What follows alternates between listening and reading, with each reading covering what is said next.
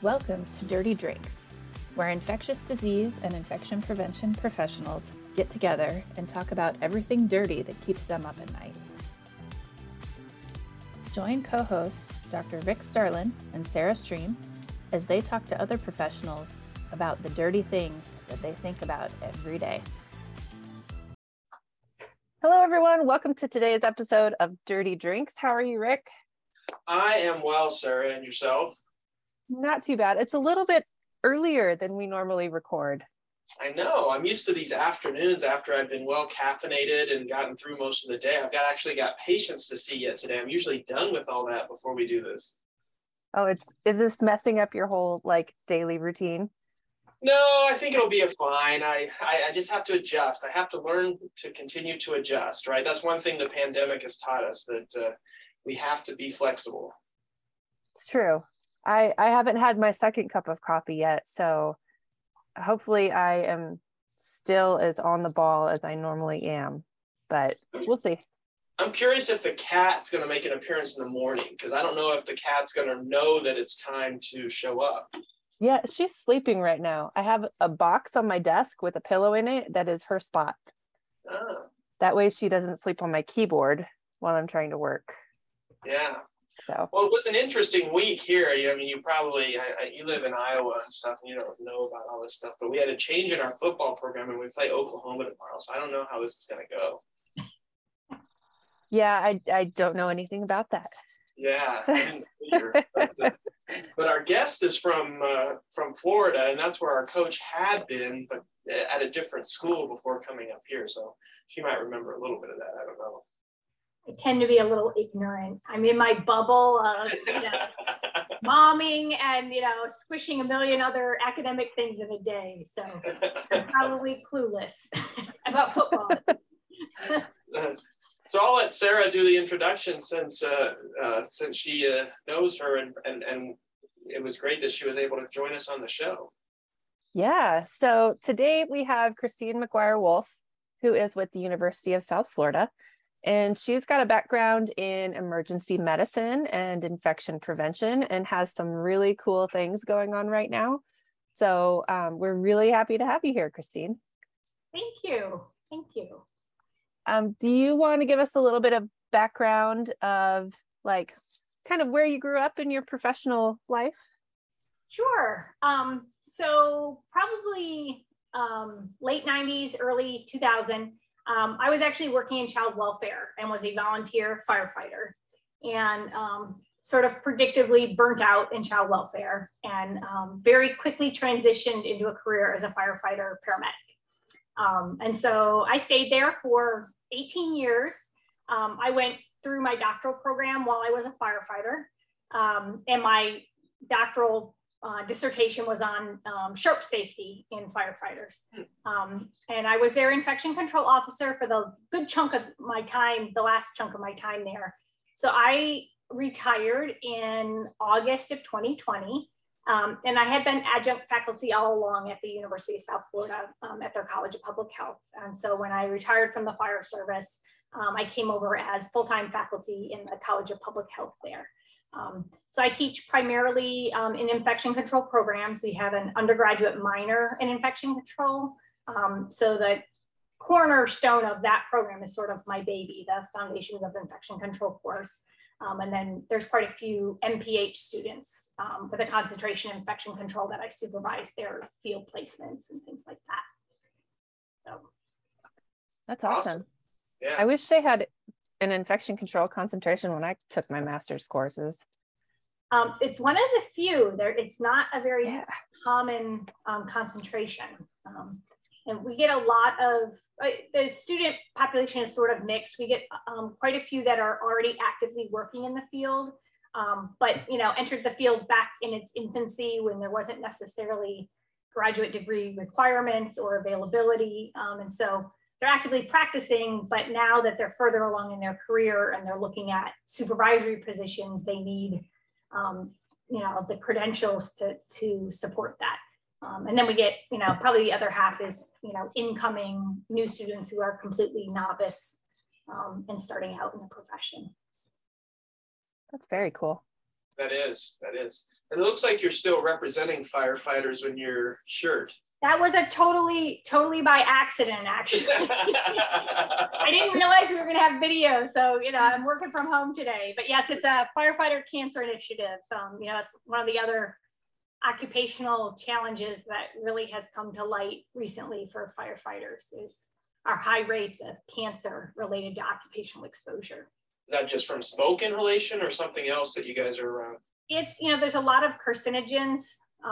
And even, once the fire's out, a lot of those carcinogens off gas, and it's on your gear, it's in your clothing, that sort of thing. So it's been a lot of changes in the industry over the last, I wouldn't even say 10 years, I'd say the last 5 years in terms of, rinsing at the actual fire scene. So you're not coming back, covered in soot. When I was a baby firefighter, if you had a clean helmet, that was like an embarrassment. That meant like you were too scared to go into the fire. And so like if you had a really sooty, dirty helmet covered in carcinogens, that meant, you were, whatever, you knew your stuff, you were up in the flames. And now that's like, it's better if you have clean stuff because then you're not, exposing yourself to those chemicals and other things. So it has changed a lot. That makes sense. Yeah, I didn't know that. I mean, thinking about it, it makes sense that it's a big risk factor, but it wouldn't have been something that I would have popped in my head if I hadn't seen your shirt and talked about it. That's awesome that you guys are addressing that. Yeah, we did a lot of crazy things that they absolutely would not allow now, but 20 years ago it was commonplace. So I think it's that way in every profession, isn't it? I grew up in the 70s and the 80s riding around in the backseat of a station wagon with no restraints on. So I think we've come a long way in lots of things. So what can you say? So you starting way back, it sounds like you had an interest in kind of infection prevention kind of stuff from the beginning. Where did that kind of come from? What made you gravitate towards that? So that's a little bit of an interesting story in itself. There's no short stories. I'll try to give you the synopsis. My paramedic instructor in paramedic school actually contracted Hep C. And he was no longer actively working in the field, but was very convinced that he had contracted Hep C, like, back in the late 80s, early 90s. And he felt very strongly it was one particular call that was, particularly bloody. The patient was ejected through the windshield. And, this was very common PPE, but, they're trying to extricate this patient with a lot of glass shards and, obviously a trauma situation. So there's a lot of blood. And he had sliced his hand open. And he remains pretty convinced that that's where he contracted Hep C. And there were actually 2 other firefighters on that particular call who had changed agencies. They no longer were employed with the original agency where the call happened, but they also were diagnosed with Hep C later in their careers. So that was a really impactful, that was, 20 years ago when the treatment options for Hep C were not as effective and had, much more unpleasant side effects. And, he was trying to continue teaching while going through that regimen and, the very difficult treatment side effects for him. And so that was a pretty impactful experience. I don't think that was the sole driving factor, but it definitely pushed me in that direction. So did that experience with your instructor then inspire your doctorate dissertation on sharps? It did. It was sort of twofold. So my doctoral program was global communicable diseases, and then, infection control fell under that umbrella. And I was originally paired with a faculty mentor who did a lot of malaria and parasite research overseas. And I was actually working in the parasite lab when I had a unplanned pregnancy. So it's very difficult to take a baby to, Kenya to look at parasites, that sort of thing. And so my research focus and sort of my long-term academic plan changed. And obviously infection control is a very necessary thing domestically. And there was a faculty member who did a lot of sharp safety research. And so it just kind of came together as a good fit. And my doctoral project was actually looking at sharp safety in firefighters.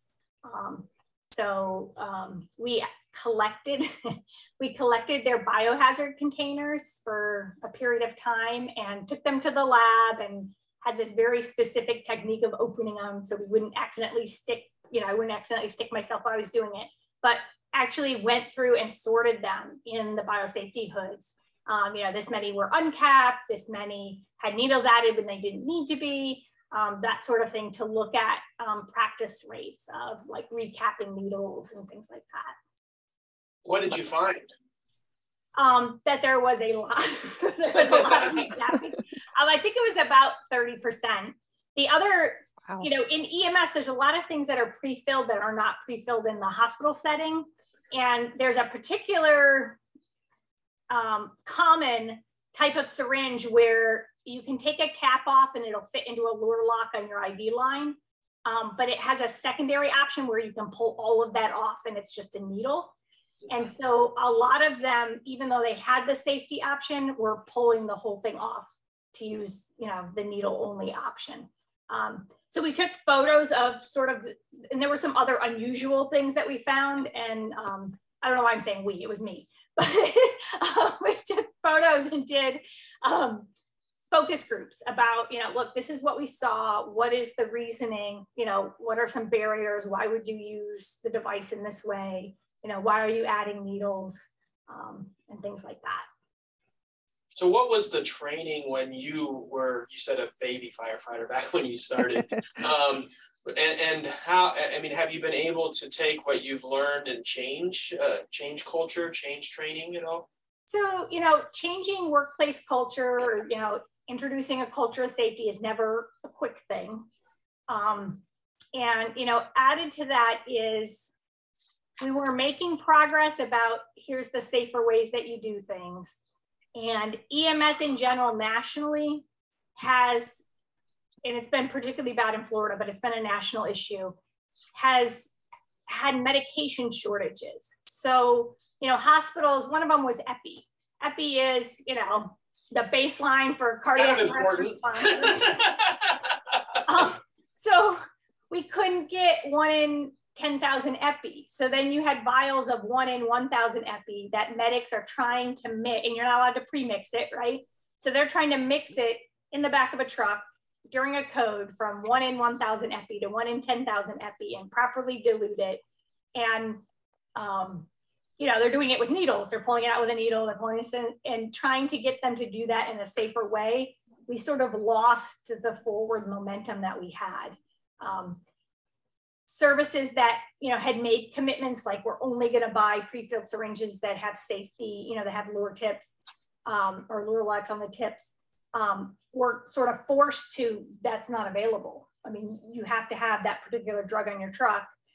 Most places, what medications you have, there's a bare minimum that's set by the state. And if you can't get the safer option because the factory's closed or, there's something else driving the shortage, you're sort of forced back into an unsafe option when you had made progress. So one of the things we encountered for the Epi scenario, okay, you can't get Epi, and then your supply division finds some place where you can get pre-filled Epi syringes in 1 in 10,000 with they're pre-filled, but they don't have the Luer lock. They have an old-fashioned needle that's embedded in the syringe. But you're going to snatch those up because you have a shortage, right? So if they buy 1,000 of those and 200 are gone and all of a sudden the ones with the safety tips become available, they're not discarding the 800 unsafe ones. You still have to make it through that lot. And so part of what was happening is they were sort of stockpiling these unsafe options to fill the shortage. But then once the safer options were available, they weren't picking those back up. So some things have changed. There's a little bit more awareness, but then challenges that were not previously there sort of reared their head. And Epi was not the only one. There was several that seemed to rotate through: glucagon, D50. I mean, like really basic, really basic stuff that you couldn't do without. So, has anybody looked at bloodborne pathogen rates in paramedics and seen if they're different than other medical fields or population in general? I know you gave the story about one of your mentors. I was just curious if it's been looked at in a broader sense. So there's some published information out there that was showing higher rates. And then there's some showing it's just the same rate as the general population. One of the issues is, for example, my paramedic instructor, it was 20, 30 years later when he was diagnosed. So, making that link that far after the fact that, hey, it was an occupational exposure is really difficult. Yeah, it's always hard, and I don't know how old he is, but he might be in that generation where there was just a lot of hepatitis C for reasons that we could go through. But there's a reason that we test people of a certain age, in between certain age groups, because there is a high incidence of hepatitis C, and how they got it is hard to go back and figure out. Well, and there were years and years where nobody in the fire service was just screening employees for hepatitis, and as that has improved, I think in the beginning there was sort of a first wave, right? We've never tested, we're going to start doing this. And then people started coming back positive in higher rates than they anticipated. But we've kind of passed that initial implementation where, it's a fairly regular screening process and you're not getting, 2% of your staff coming back Hep C positive. But in those, when they first started screening, there was sort of that ugly transition that they weren't necessarily expecting. Do they do any other sorts of bloodborne pathogen screening? So I'm not as familiar nationally as I am with Florida. There are not, if you're a government agency, it's a little bit different for private companies, but if you're a government agency, there's no requirements. So Florida's a non-OSHA state. We don't have a Florida OSHA. And if you're a government agency, my understanding is that you are exempt from federal OSHA because you're government. So again, if you're a private ambulance company, you have different requirements. There are other factors or influences like firefighter unions and NFPA, which is the National Fire Protection Agency, I think, puts out recommendations. The problem is that they're not enforceable. So some of that stuff is really, it's helpful to have union support because sometimes they have more influence than, a recommendation that you can't enforce. Now those NFPA recommendations usually inform the union's position. So the two things go together, but there is a whole, within NFPA, there's a whole health medical standards. Here's what screening should be happening, things like that. There's not even any immunizations that are required. I was going to ask you, what about hepatitis B, pre-work screening and immunization? Is that something that, it should be routine, right? Right. And now, I would say now it would be very unusual for it not to be. But, 15, 20 years ago when I came into the field, you might get Hep B screening, but that was it. And when I took over as infection control officer, I guess it was 2007, we had an 18% hepatitis B vaccination rate, which is terrible, which is horrible. And slowly we were able to, catch up and then implement additional vaccines. One of the issues when I was the infection control officer was that the budget was not increasing for those sorts of things. So we had to look at, hey, here's what they should be getting. They have nothing. We're going to do one a year because of the budget constraints. And that constraint was very rigid. Like, this was not a priority. This wasn't on the radar. You weren't getting more money for it. Okay, what can give us the biggest benefit in terms of prevention? We're going to do that one first. And then, had a list of priorities. So that took, like a 10-year cycle to get everybody, up to a standard. This is what you would have if you were starting out in a healthcare facility. To me, one of the interesting things about that is that if you had looked at it you know, day one, year one, and said, okay, this is going to take us 10 years to get this list of vaccines out for everybody in the fire service, or, you know, in this particular fire department, that would have been daunting, right? You would have been like, this is ridiculous, we're not doing it.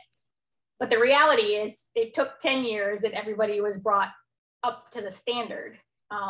Where if, you know, you had done that day one, this is ridiculous, we're not doing it, this is, you know, not achievable, you would have still been at, nobody had anything. So I think it's a good example about that really long-term thinking, you know, and I think implementing a culture of safety in the workplace has that same, it's so slow and it's so daunting. And, you know, you look at the barrier like this is never going to happen. But, you know, sort of that chipping away approach, when you look backwards, you can see the progress, but it's not a quick thing. Yeah, I'm sure. I'm envisioning, so I'm not, obviously not an EMT, I'm not a trauma doc, I don't need to do any of that stuff, but you go out to a scene and it can be quite chaotic. You're trying to get IV access and somebody who obviously needs to get resuscitated and whatnot. How do you handle sharps? I mean, is there a sharp container that accompanies the crew? Like you said, it's in the truck, but I mean, but you got to get it from the, you know, from the patient or the site to the box so that you're not having to pick it up later and recap. You know, how does that go? Is there a set routine for that? It seems to me like that would be on the priority list at the moment, probably pushed down because you're trying to save somebody, but yet it's vitally important to keep you guys safe.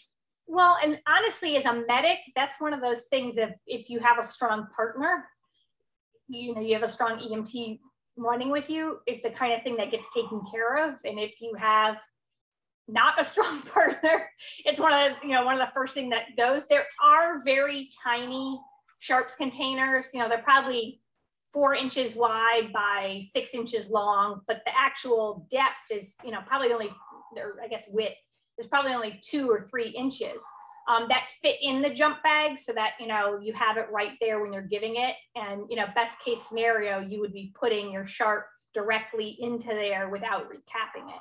And then you have, you know, a standard size sharps container on the wall in the ambulance. When we did that look at recapping and, you know, asked firefighters and paramedics, why are you recapping? One of the most frequently recapped syringes was D50. And, you know, those D50 syringes are huge. And the reason was either A, they wouldn't fit in that little container. And so they recapped it to get it from, you know, the house to the truck to then throw it away in the real sharps container. Or, you know, if you're running a cardiac arrest and you're pushing your first round of drugs or your second round of drugs on the scene, you know, on the floor of the living room, if you're putting that many syringes in that little tiny sharps container, it's full. Like, you know, it fills up really quickly because they're so tiny. And so, I mean, that really is a practical logistical issue. You're already walking in the door with, like, you know, 50 pounds of equipment, you know, so things need to be compact, but it is a legitimate concern. It sounds like an area of opportunity for some researchers out there that might be listening to start developing some safer sharps for paramedics. Yes. And, you know, unfortunately, it goes back to once it's developed, then you've got to convince agencies that, hey, this additional cost offsets what you're going to pay when somebody gets stuck and they're doing a round of PEP and, you know, the medical follow-up and, you know, God forbid they actually seroconvert, you know, even though it's more expense on the front end, that it will in the long run save the agency just funding for one bad stick. That's hard to prove in the future, you know, hey, you're gonna spend this money. Agreed. Another question, and if we can go on from needle sticks a little bit, I know that's kind of your area there, but just infection control in general. You know, we've had the COVID pandemic, and now we have monkeypox. Before that, we had, you know, patients with Ebola. You know, so, you know, EMTs are obviously frontline. They're going in to who knows what. what kind of universal precautions do you get based on what the call is? You know, if it's somebody that's maybe having respiratory difficulties, is that looked at differently than, you know, a trauma? And what preparation do you give people so that they know when they're going into something that they can protect themselves? So it has improved a little bit, you know, during or post-COVID, where they were asking more in-depth screening questions. You know, to kind of give the crews a heads up, hey, this is a respiratory patient. You want to, you know, now, you know, mid-pandemic, they were pretty much masking for everything. But early pandemic, that was not the case. They were trying to screen out patients. There's a twofold difficulty. Nationally, there is a 911 dispatcher, what they call call taker or public service access point, a public safety access point. There's a shortage of the people answering those 911 calls. So if you've got a staffing shortage in the dispatch center and you're adding, you know, 4 or 5 questions that you want them to go through, and while they're trying to ask these questions, the 911's blowing up and there's nobody else to take those calls, and that shortage is going to get worse. It's projected that it's going to get significantly worse in the next few years. So yes, screening questions were added. There was an attempt to kind of like raise a risk flag of, hey, you need to be better protected. It wasn't very effective, at least in what I saw, either because they never got to the questions, or for a little while in the beginning of the pandemic, there was a perception from the public standpoint that if they honestly, you know, hey, my husband was diagnosed with COVID 2 days ago and I have symptoms and I'm calling the ambulance. There was a perception that if they were honest about that on the 911 call, that a unit would not come out and get them. And so they were intentionally answering their questions wrong to get the unit there. And then, you know, once they get there, they'd be in the living room. Oh yeah, you know, Bob sitting next to me was diagnosed 2 days ago. So I don't think that's as, you know, now that cases are more widespread, I don't think that's the case as much, but I personally don't know I don't have a lot of confidence in how effective the attempts to screen were. I think sort of suspect everybody until you rule something out is probably a more prudent approach. But, you know, if you're in the middle of PPE shortages, you know, you've got to balance out what do you actually have access to? Right. And you're obviously going in carrying 50 pounds, as you said, and doing that in an N95 isn't the easiest thing in the world to do, is it? Well, no. And then you add to it, you know, the little yellow gowns that, you know, tear if you sneeze, and put that on a 250-pound guy carrying 50 pounds of equipment. You know, at some point they just stopped trying to put the gowns on. It was, if anything, it was just a nuisance that was delaying care. They weren't holding up, they were ripping. And then, you know, you're not accomplishing anything anyway. Yeah. The PPE shortage was awful, wasn't it?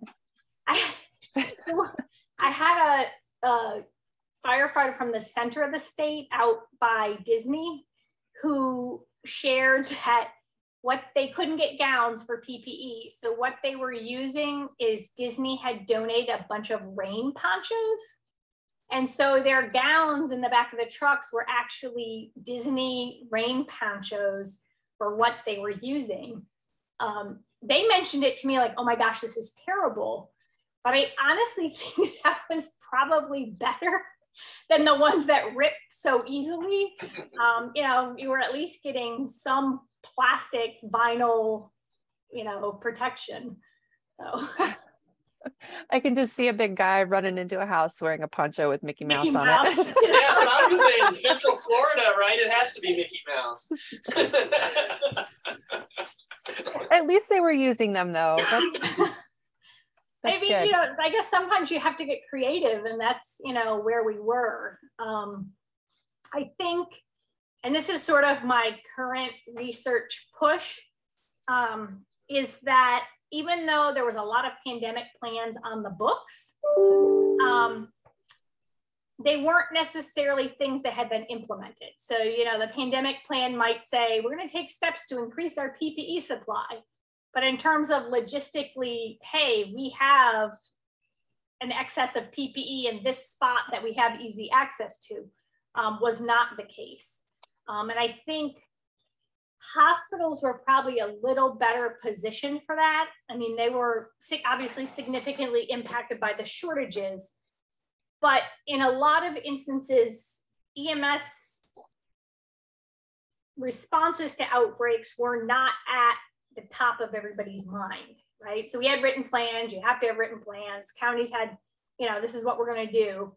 But in terms of logistically, all right, you know, we know there's an outbreak going on this minute. Where can I get N95 masks? And you have enough to get through one day. And you don't have any MOUs or contracts with existing suppliers for excess. So obviously I was in the thick of it, so my assessment is a little bit biased, but I think that EMS and fire service agencies were not as well positioned as healthcare facilities for an extended response. And by extended, I mean like more than 2 days. How have the COVID vaccines been received in EMS community where you are? So it's been split. We actually have a survey that we pushed out to firefighters in the state of Florida. And the survey was more about household risk, you know, in the early stage of the pandemic when COVID was only in nursing homes. What were you taking home to your families? And, you know, was your 96-year-old grandma living at home compared to you live by yourself? What kind of risks were present in your household? A very, very small piece of that asked whether their family's risk impacted their willingness to get the COVID vaccine.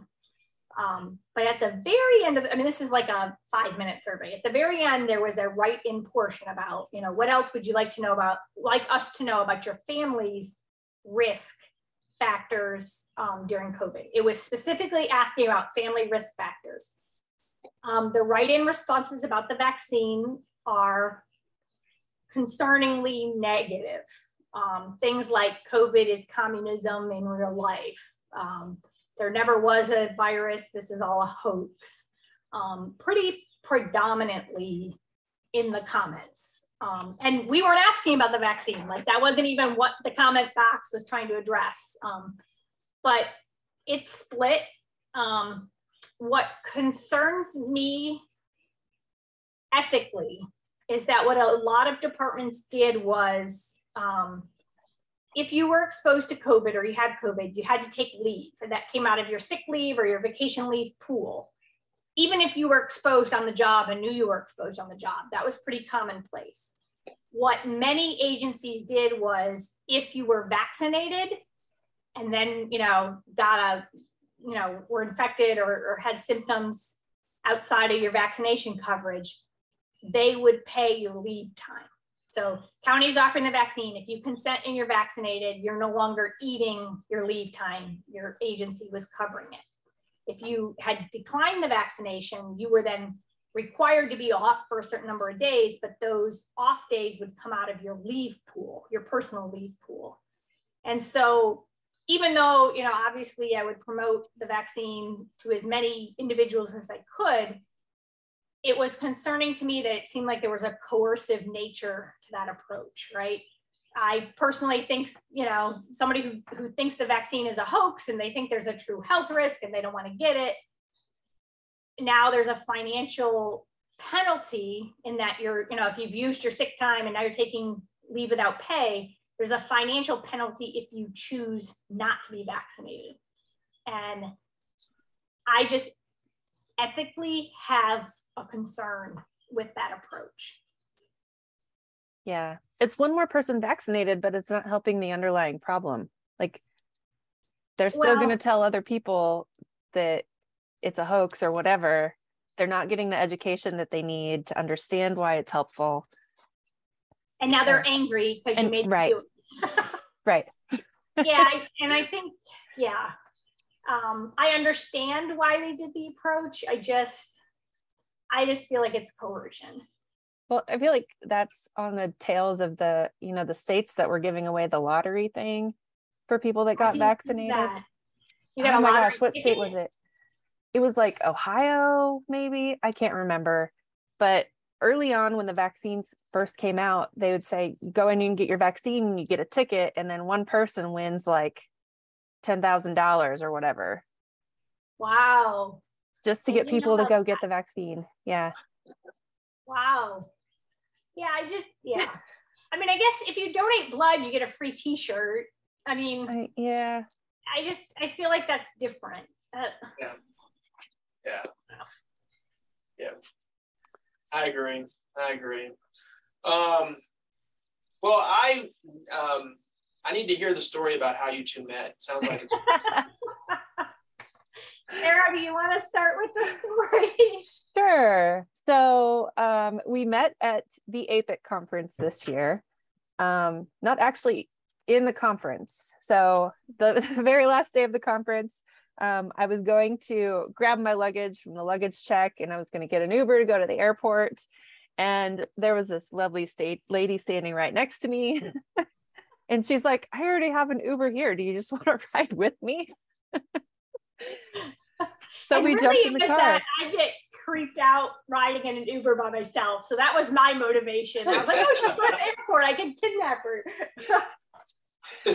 Have to figure out which is worse, riding with Sarah or just riding with you in an Uber driver. Well, and the driver did not say a single word the whole time. So it was actually, I was really glad that I had roped her in and that we could have a conversation in the back seat of the Uber. Yeah. Yeah, well, then during that conversation, I learned all about your background and a really cool project that you have going on right now. I do. I'm so excited. So, 15 years ago when I started graduate school and I was a firefighter working on the street, getting my degree and sort of focusing on infection control stuff, this was the end game. Like this was the plan. So it's really cool that sort of suddenly it came together. So we were awarded a cooperative agreement from the CDC, a pretty hefty cooperative agreement to establish the Infection Control for Emergency Responders Resource Center, what we have affectionately named ICER, to look at infection control issues in the field and get some actual guidelines and recommendation and educational resources. A lot of that has been piecemeal through the fire service and EMS. And so to work on some concrete, here's one place you can go to for educational materials, for access to recommendations. It's gotten better in like the last 3 or 4 years, but usually EMS practices for infection control are based off of things that were developed in hospital or traditional healthcare settings. And that doesn't always translate well, like, what Richard was talking about with the sharps containers on scene. And so there really is a need for things that are not adapted, but are actually developed for emergency responders that, match our practice setting, match our challenges, things like that. So we're looking at, it's available for 5 years. So we're looking at sort of a longer term project. But it's really exciting and sort of like Sarah and I's networking story. It's a little bit, I kind of like when things overlap in a weird way like that. I actually went to it was sort of like a hot wash. They called it a listening session at the National Fire Academy about challenges in the fire service and EMS for COVID response. And I was not there as a participant. I was there as sort of like a ghost observer.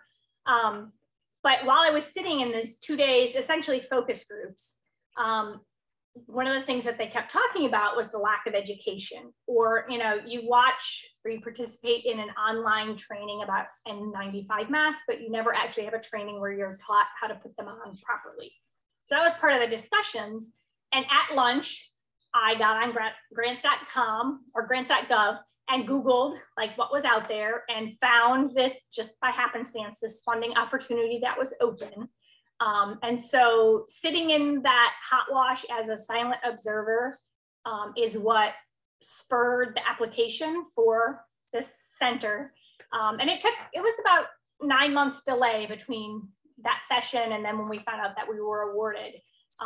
that was just kind of a cool story about like sitting in a real life, here's the feedback, and then here's the next steps. I know I go to a ton of meetings where a lot of feedback is solicited and then nothing is done with it. And it's just, you know, it was a waste of your time. So I'm really excited that it's based on a real life gap, and that we were able to turn that into this great opportunity. So. And I know you can't say how much the grant is, but it's a lot. It's a lot, yeah. So we did like a press release when we got the award, and they have to be cleared by the CDC. And they had made us redact the amount. And the reasoning is that it's a cooperative agreement. So every year you go back for a renewal. And, you know, if you're not sufficiently performing, they pull it.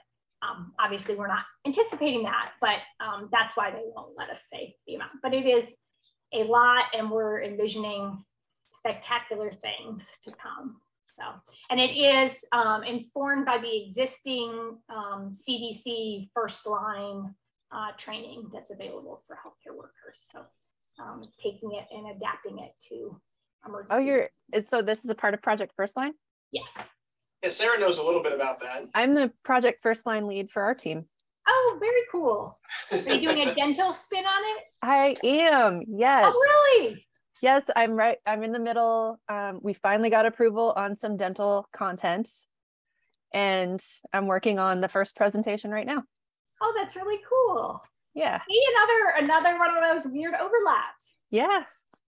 It took some convincing, but we finally got approved. Yeah. That's really cool, because I think it is definitely a need. Yes. Definitely. Yes. Unrelated to infection control, I actually saw it this morning, but it fits into your dental piece. There was a study about if you had a patient who was in the middle of a dental procedure, so had, you know, all the stuff in their mouth still and coded, and so could not be removed from the chair to do CPR, what would be the best way? Yeah. Did So you see that? yeah, Dr. Hentevi. Yeah. Yes. So I also teach CPR to dental practices, and I just always tell everyone, pull them out of the chair onto the floor. Right. Yeah. I can't imagine any situation where you wouldn't be able to take whatever you're doing in their mouth out of their mouth and put them on the floor. But, yeah. I think worst case scenario, you pull the tooth and get out on with saving their life. I mean, even if you're doing a root canal and they have a rubber dam on, you can just pull all that stuff out. I mean, I don't know if it was one of those, like one of these things where you're sitting around brainstorming and have just a wacky theoretical question. Like, you know, sometimes it kind of sounds like it. Yeah. I read the story that went along with the social media post that I got sent, and it was like 3 providers did so many compressions of like on the chair and with a stool under their torso and with the stool under their shoulders to see which one was the best. I was like, why? But why?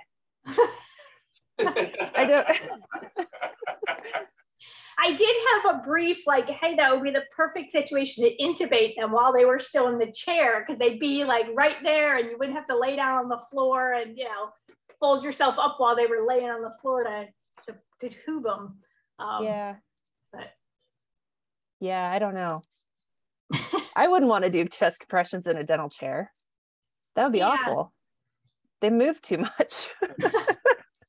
Well, that's probably why the stool idea came up. But as my son is planning his middle school science fair project, you know, sometimes those wacky questions, you know, we were having to talk on the way to school what his science fair project was going to be on, and then that article popped up, and I was like, I wonder if this was just you know, somebody just wanted to know. We're bored. Let's see if we can do compressions in the dental chair. Yeah, I want to try to get Dr. Hentevi on the show. We actually, this is try to do that several years ago, but we had some state grant funding to do. He does a lot of pediatric training and developed a program for pediatric codes and, you know, more serious calls. And so he actually came in person to our fire service, to our training facility. So he is very receptive and very approachable. Had a lot of really cool things going on. That's super cool. Is he the one that developed the app for like dosing down medications for kids? Yes, and I'm having a total blank on what they called their app. But we implemented it and it really does make a significant difference. That's awesome. Instead of trying to do math in your head on how to dose it down. Well, yeah, in the middle of the living room while the mom's screaming and right. It's turning blue and, tend to get the decimal points wrong during all the chaos. Public math's hard when you're in an ideal situation, right? Yeah. And, this isn't 100% true, but a lot of people who go into the fire service and EMS do it because they're not good desk workers or office workers. And so math is not necessarily a strong point. And then you add all those other challenges. And so his idea about having the app was just, it really does make a huge difference. I wonder if there's been any research done on like the decrease in adverse events by having the app. I know in the early years, and I think he's doing it as like an ongoing monitoring where they were looking at retroactively looking at appropriate doses versus inappropriate doses, whether they were accurate or not, and there was a pretty significant difference. Well, that's good. There's some argument, I don't think this is necessarily data supported, but it inherently makes sense that they are more likely to give those drugs in the house or on scene before they load the kid. Because you're not trying to do math with everybody watching you, that there's a greater comfort level. And they have correlated staying on scene and doing the first 2 rounds of ACLS drugs before you try to transport as impacting survival rates. So it's kind of indirect, but if you have the tools to make you more comfortable on scene, then you're more likely to stay there and work the code for a little bit before you transport. That makes sense. Well, we are coming up to the top of the hour. Do you have any questions for us? I don't think so. Although now that I know you're roped into the Project First Line piece, I may end up having to capture you for some future brainstorming. Sure. We are in the really early stages where we're doing a lot of background stuff. I mean, really early, like 3 weeks in. But I think there's probably some great opportunity to kind of pick your brain. Yeah, I've been in it for just over 2 years now. Oh, wow. So, yeah. You can be my new expert for that. I'm happy to. And Richard, I didn't really get any of your background before we came into this, so. No, that's fine. Yeah, I'm an infectious disease physician at UNMC. I've been in this role for almost 4 years. Prior to that, I was in private practice, mostly in the Omaha area for about 15 years before that. I had done my med school here, and then I'd done my training in St. Louis at WashU, and then came back here to work for this. And so closed my private practice and came over here and have been doing various things here. But one of the things that I do is I'm medical director for employee health here at Nebraska Medicine. And so all of your stuff about sharps and bloodborne pathogens and highly involved in the COVID response and COVID testing and return to works and PPE stuff for all of our colleagues and the community at large. I'm also one of the medical directors for ICAP, which is our infection control assessment program that Sarah is part of, and I'm medical director for our acute care side. So we help many of the hospitals throughout the state with infection control questions or things that they might have and whatnot. But I've also helped with long-term care. I've been on Project First Line with Sarah before, so kind of just a little bit of everything. So yeah, that's a little bit about me real quickly. Well, I have to plant the seed only because, again, my personal experience is that they often don't exist. But what your protocols are, not so much for COVID at this point, but you have a patient come in with measles, and what protocols do you have in place to track down who transported that patient to just convey the information, right? That crew might not be back to your facility before they go off shift.